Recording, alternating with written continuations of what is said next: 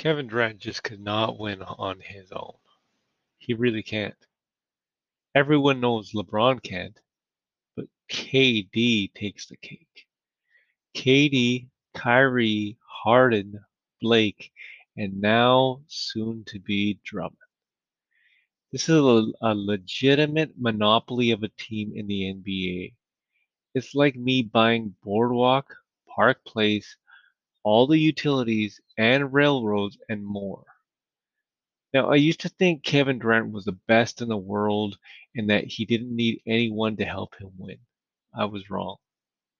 Kevin Durant is not the gladiator player that could take on an entire team.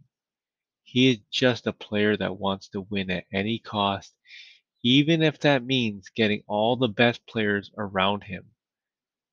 There was Michael Jordan, then the late great Kobe Bryant, rest in peace. But since then, there has been no one with that killer instinct that does not need anyone to help him win. Nets are living proof that this is a soft league now.